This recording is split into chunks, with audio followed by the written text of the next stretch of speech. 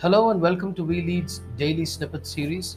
This is episode 14 of the series that is available on Spotify, Anchor, and Google Podcasts, and very shortly also on YouTube. In today's episode, we examine the neglected and very poorly appreciated leadership skill of listening.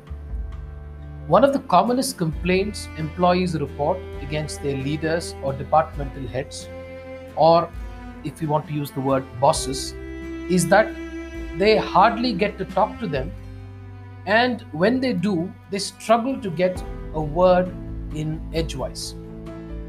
A survey in the US noted that 91% of employees identified communication issues as a major pain point with their so called bosses. In yet another survey, doesn't listen featured as one of the top issues that employees have with their bosses. Listening, or the lack of it, is often the key determinant of the gap between a leader's perception of reality versus the employee's version of that very same reality. A disconnect in this crucial aspect can damage trust, employee engagement, cooperation, and collaboration, which in turn directly impacts productivity, employee turnover, and market share negatively.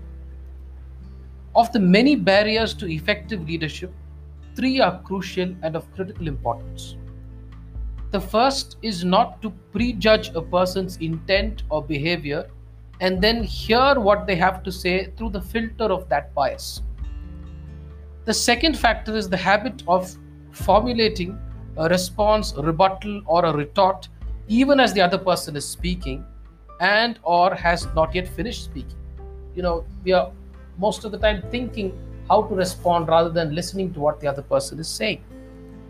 The third factor is multitasking, the bane of modernity, of the modern world.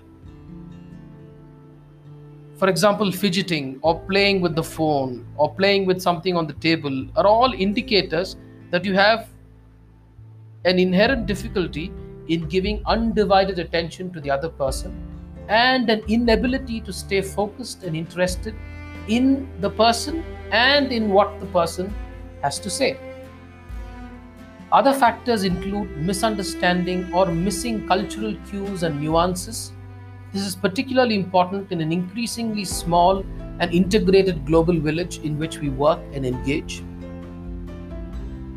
In the chapter titled Listening to Lead from Dr. R. Balasubramaniam's book Leadership Lessons for Daily Living, he says, leadership is a process of listening, interpreting what we listen to, and then intervening with the appropriate action.